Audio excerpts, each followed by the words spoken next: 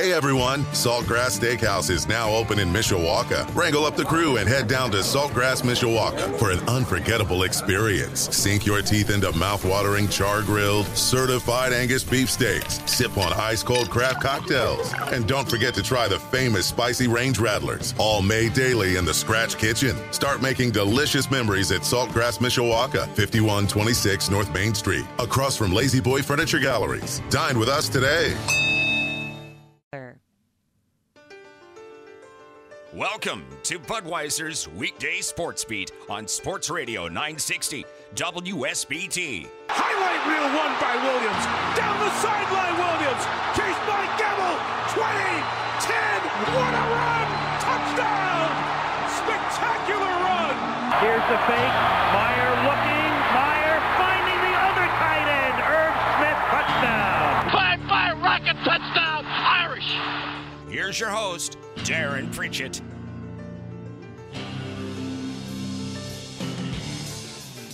It is 27 minutes in front of 6 o'clock on your home of the Fighting Irish, Sports Radio 960 WSBT. Final score from Notre Dame Stadium Saturday night, Notre Dame 35, Clemson 14. 28-0 in the fourth quarter as the Fighting Irish absolutely bulldozed this Clemson football team that was number 4 in the country. Joining me now on the program is Tyler Horka, Notre Dame football beat reporter at Blue and Gold Illustrated, blueandgold.com, and of course my co-host on Game Day Sports Beat, powered by Michelob Ultra, which will be on the air this Saturday from 9 a.m. to 11 as the Irish take on Navy in Baltimore with a noon kickoff. Tyler, there's a lot of things from this game I want to talk about, but let me just start with this simple question. From the lack of a passing game and still winning by 21, some of the dominance shown by the defense in this game, the Notre Dame running game just bulldozing that Clemson front, what was the biggest surprise for you?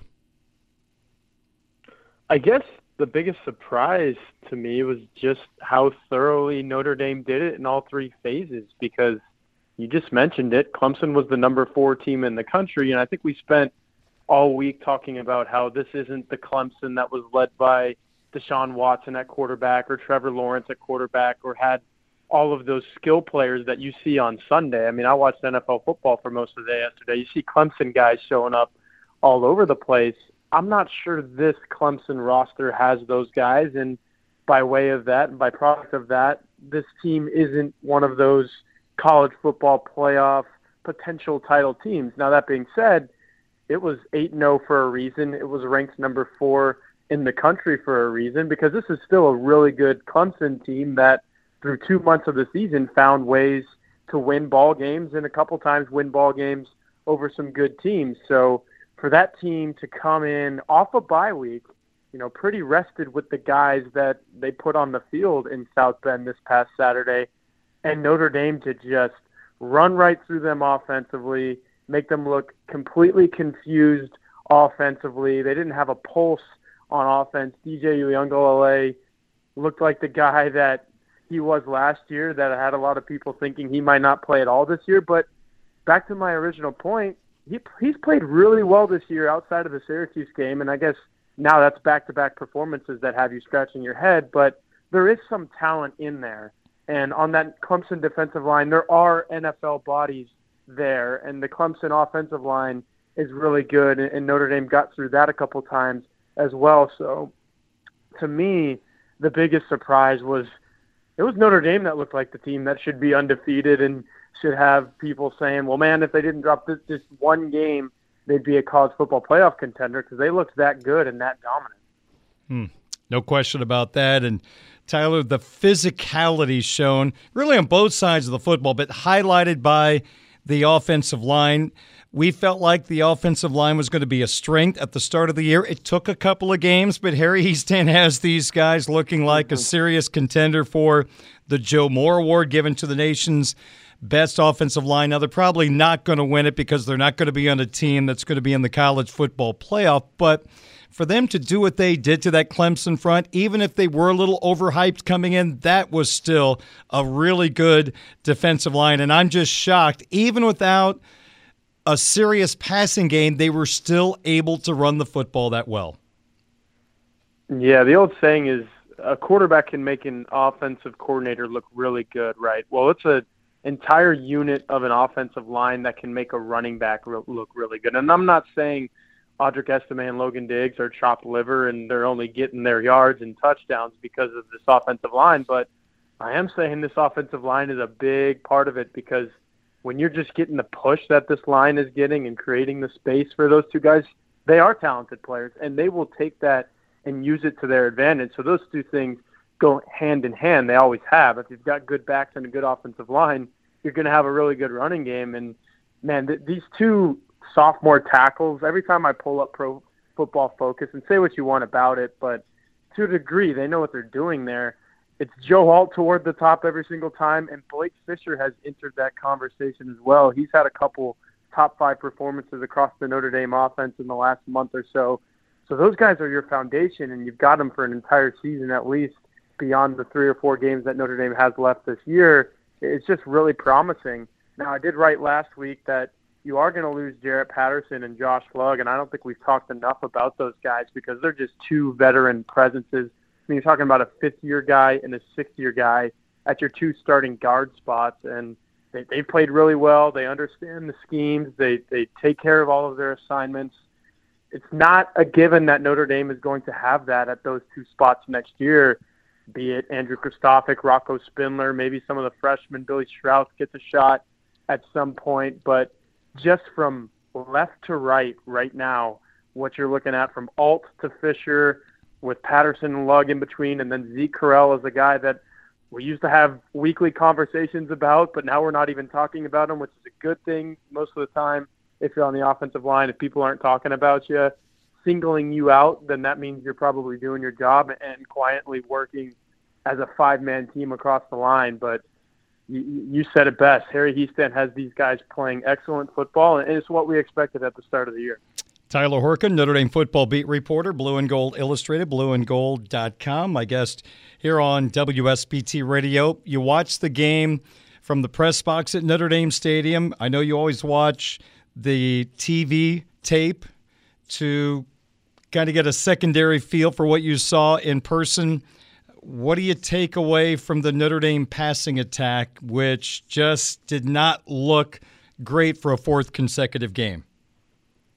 Yeah, I mean, I guess it is what it is, and the more games that they put out there like this for us to watch, the more it says that what we saw against North Carolina and BYU and even some of that second half against California might have been fool's gold. And you get more tape on a guy like Drew Pine, who I've said a couple times on here is 5'11" with a bump on his head, maybe 6 foot, and he's definitely not 200 pounds. You get more tape out on a guy like that, and you're able to kind of scheme against them and say, most of these teams are saying, okay, Drew Pine beat us because we're going to stop this running game. Well, it's one thing to stop the running game because teams have had a really hard job of doing that, and that is Notre Dame's saving grace right now, because if it didn't have this rushing attack, we are talking about a Notre Dame passing attack that really can't do much of anything outside of get the ball to number 87.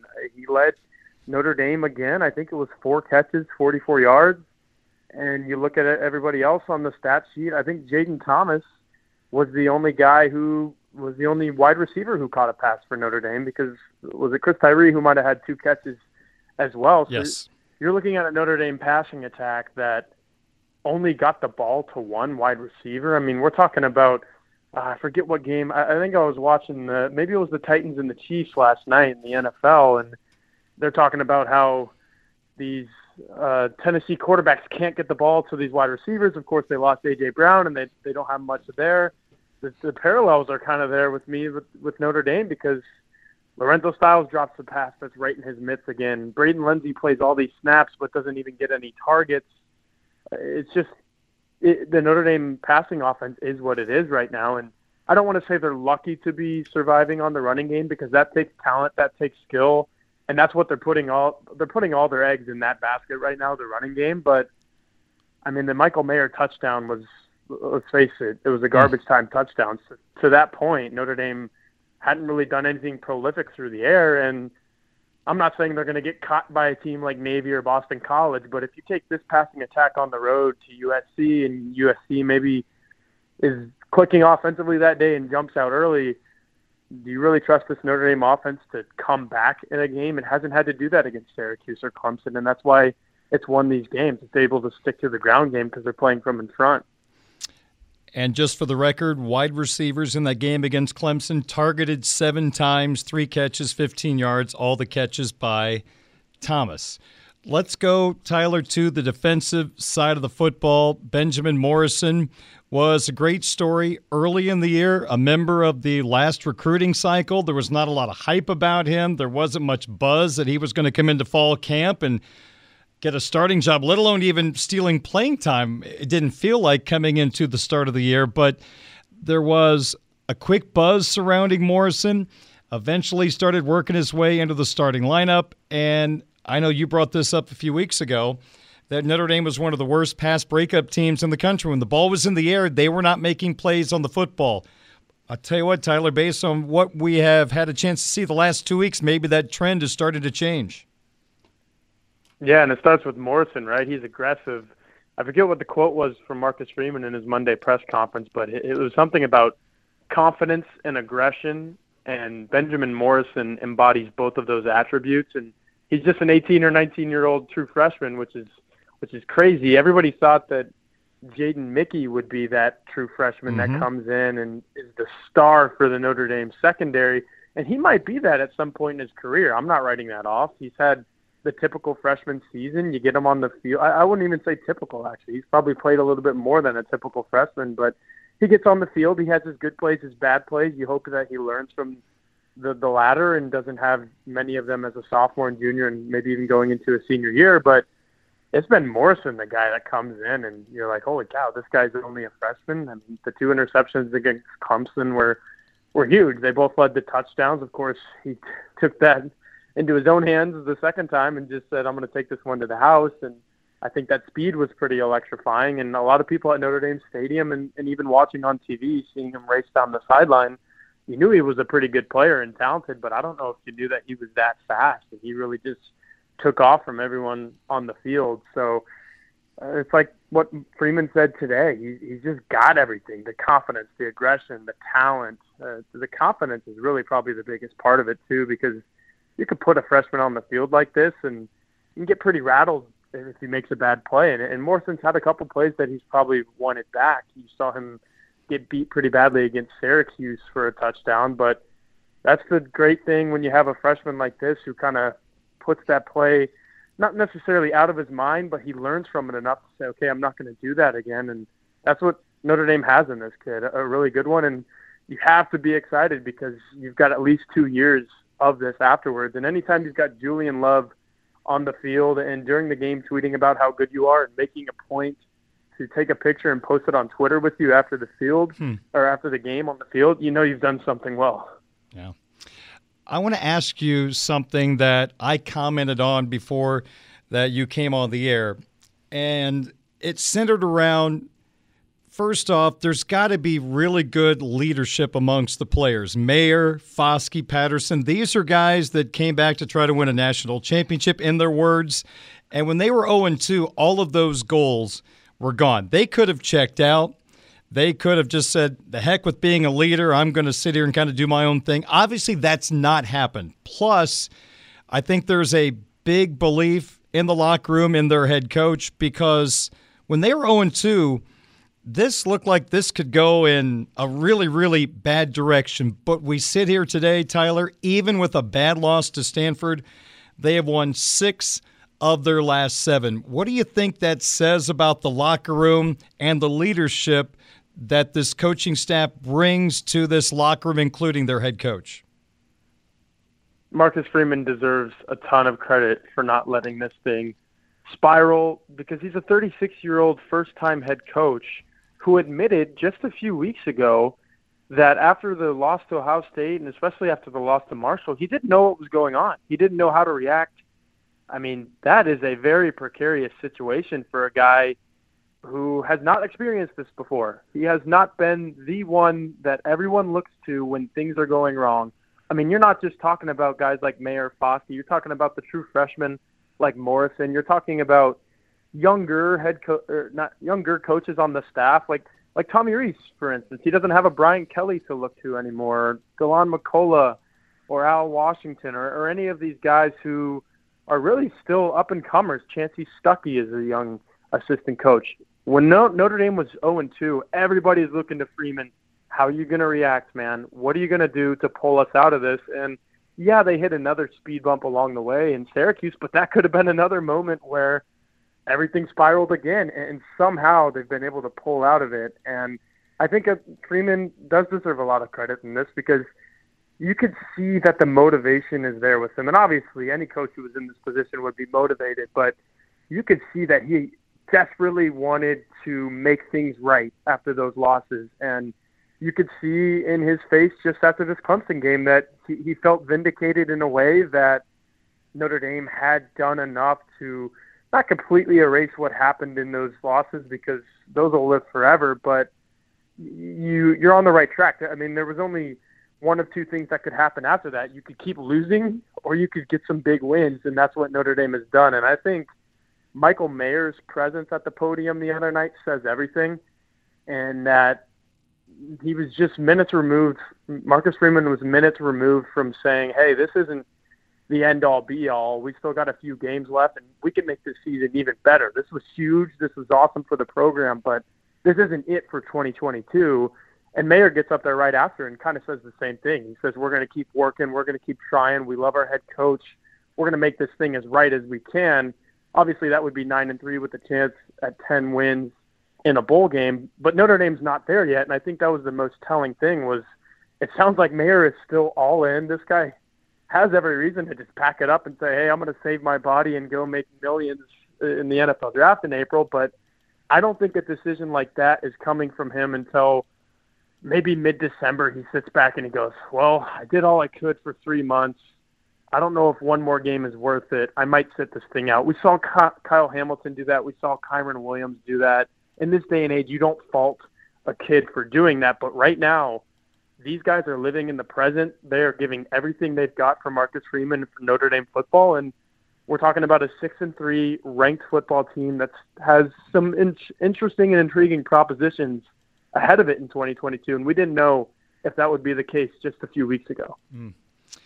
What do you think about this football team heading out on the road, taking on Navy? It's a game you got to be locked in. You got to be focused. Coming off that emotional win, I think this is going to test the guys' mental capacity a little bit to put that game behind them. And you kind of play sleepy old Navy, who we know what they're going to do, and the defenders have to worry about their legs, and the possessions are going to be very key to this game. This is a game you can't just go out and show up. This is a game you have to execute, even though it's strange to say, and the talent level is so different between the two teams. But, Tyler, we've learned this through the years. This game is always kind of wacky, and if you're not ready to play, it can be a long day, longer than it should be. Yeah, it's at noon. You laid out everything about Navy there pretty well. They're 3-6. They're not very good. It's at an NFL stadium. Who knows how many people are going to be there? I can guarantee you right now it's not going to be as many people that were in Las Vegas, so you don't have that working for you. You don't have the intrigue of this big Shamrock Series neutral site game, because all it is just kind of a random neutral site game in Baltimore, Maryland. So it's kind of tough and interesting to get up for, especially after playing ranked teams each of the last 2 weeks. So I think you said it best when saying this is a test of what Notre Dame really is, because this is the chance to show everybody that when Marcus Freeman was talking about not getting complacent, not living at the top of the mountain that was beating Clemson. You got a couple more games left. You don't have USC yet. I know everyone's kind of getting excited for that already, but you got to play a couple losing football teams before then. So how do you look against those losing football teams? Because the last time you played a couple teams like this, excluding UNLV, you lost to Stanford, you lost to Marshall. So this one's away from Notre Dame Stadium, so maybe it's good to kind of just go somewhere else other than the site of the field storming and kind of get some different vibes. But those vibes are very different from what they experienced against Clemson, so it'll be interesting to see how they fare.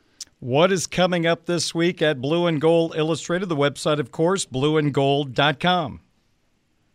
Well, we've got a lot of basketball coming your way. I'll be at Purcell Pavilion tonight for number 9 Notre Dame women's basketball's season opener. The men's opener is a little later in the week. And then obviously we got a lot of football talk. I think we had one of our biggest days at blueandgold.com this past Sunday. So that tells you what winning does, not just for the football program, but for the people who cover that program as well. So we're still wrapping up coverage on Clemson, and then obviously we'll be previewing Navy. Just $10 if you go to blueandgold.com right now until the start of next football season. So you got 10 months or so for $10. It's a heck of a deal. We cover Notre Dame football like nobody else, and I don't know if you saw the news, but Joe Wilkins just entered the transfer portal, so we've got a couple stories up on that. Pretty much every other site only has one. We've got 2 for you, so go to blueandgold.com. Again, we cover Notre Dame football like nobody else. And you'll be going to Baltimore this week? I will. I will be there. All right, very good. So I will talk to you via the old telephone on Game Day Sports Beat Saturday from 9 to 11 here on WSBT Radio. Thanks for the visit. Great work as always, and we will talk to you on Saturday. All right, Darren. Can't wait. Thank you. You bet. That is Tyler Horka, Notre Dame football beat reporter at Blue and Gold Illustrated. You can always read his work at blueandgold.com. 6 minutes in front of 6 o'clock. My name is Darren Pritchett, and this is Budweiser's Weekday Sports Beat on your home of the Fighting Irish and tonight's Monday Night Football game featuring the Baltimore Ravens and the New Orleans Saints. Sports Radio 960 WS. Hey everyone, Saltgrass Steakhouse is now open in Mishawaka. Wrangle up the crew and head down to Saltgrass Mishawaka for an unforgettable experience. Sink your teeth into mouth-watering char-grilled, certified Angus beef steaks. Sip on ice-cold craft cocktails. And don't forget to try the famous spicy range rattlers, all made daily in the Scratch Kitchen. Start making delicious memories at Saltgrass Mishawaka, 5126 North Main Street, across from Lazy Boy Furniture Galleries. Dine with us today.